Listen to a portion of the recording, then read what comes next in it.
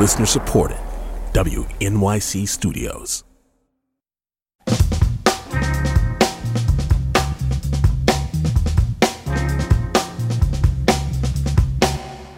Brian Lehrer on WNYC, and for our last 15 minutes today, after last night's Grammy Awards, never mind the Oscar Awards, we just barely got through the Grammy Awards one night ago, and I thought they were really good. I generally like the Grammys, the best of all the award show, just because there's so much music, and one of the reasons for me is that I get to see performances by a lot of artists who I may not be following if I'm not keeping up with all the current releases in every genre. So I really like watching the Grammys, and I thought they did a very good job last night. And here's the particular question we're going to ask, because there was so much intergenerational music, right? Maybe you're a SZA fan, or maybe you're a Stevie Wonder or a Joni Mitchell fan, and you see all these different musicians from different generations. So here's the question for this call-in. Have you ever turned your parents on to any kind of music, any particular artist or any particular genre? Have you ever turned your parents, if you're in your 20s or 30s now, let's say, to talk about, relatively contemporary music.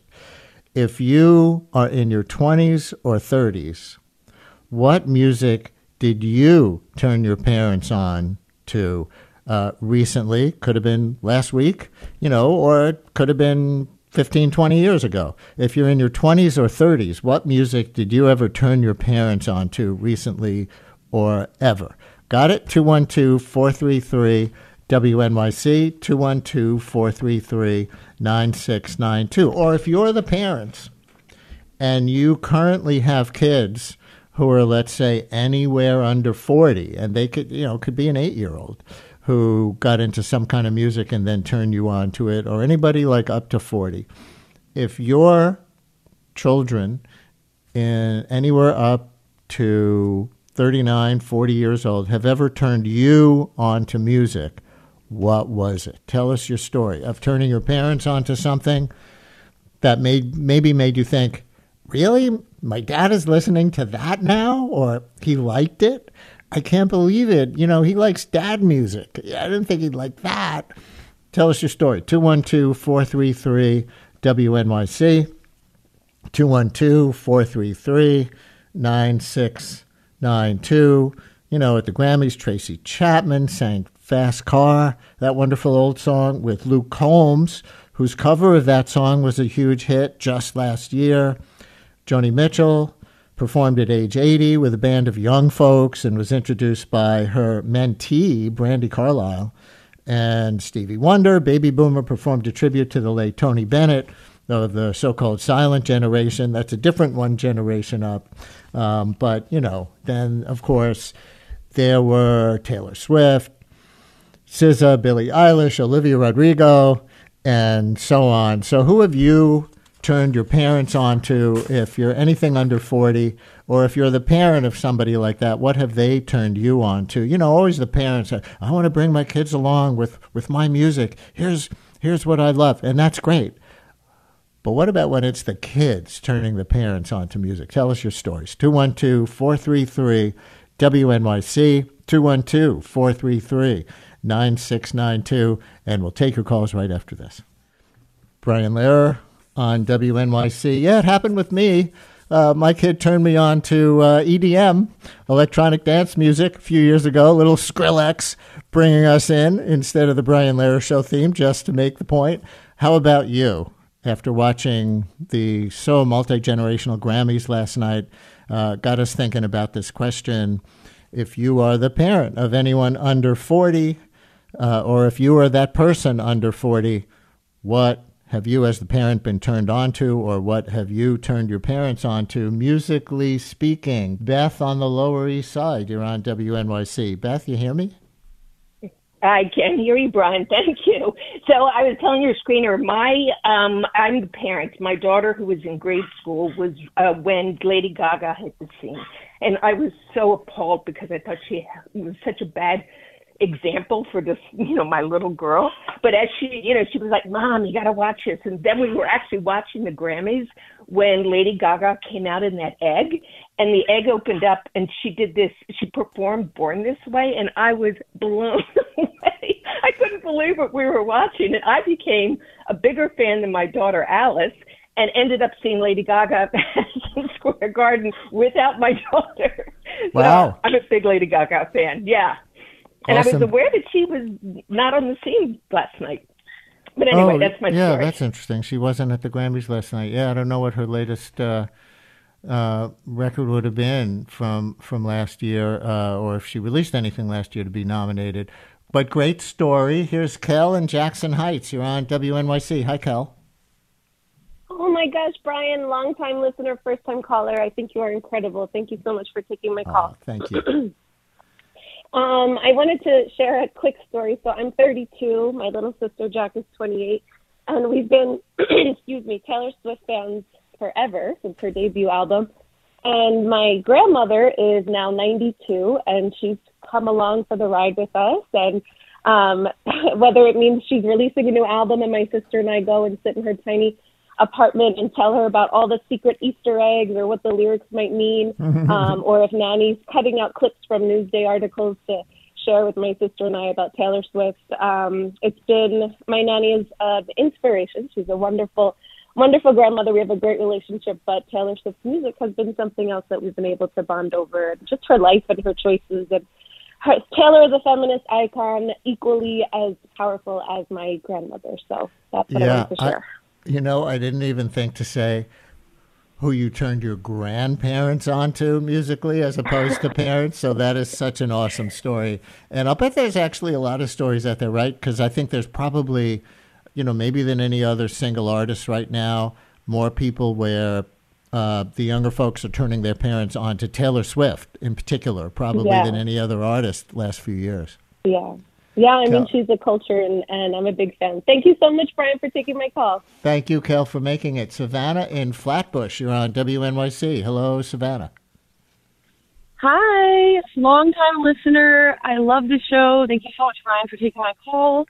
I just wanted to share that in high school, it would have been Sufjan Stevens that I turned my parents on to, because I was a big Sufjan Stevens fan, and Feist.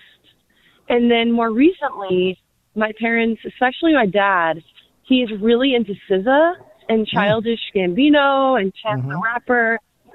So it's been really cool to sort of reverse the situation, because my parents introduced me to like James Taylor and Stevie Wonder and Michael Jackson and Joni Mitchell as a young person.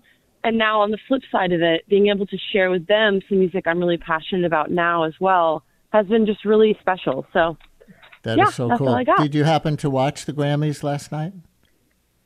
I did. I was able to catch, I didn't watch the whole thing, but I was able to catch like the later half of it. And it was really amazing to see Joni Mitchell in particular. I was able to see her this summer at the Gorge in Washington State. But just being able to witness her again and see how everyone in the audience was able to experience her too was just beyond special. She's such a gift. So.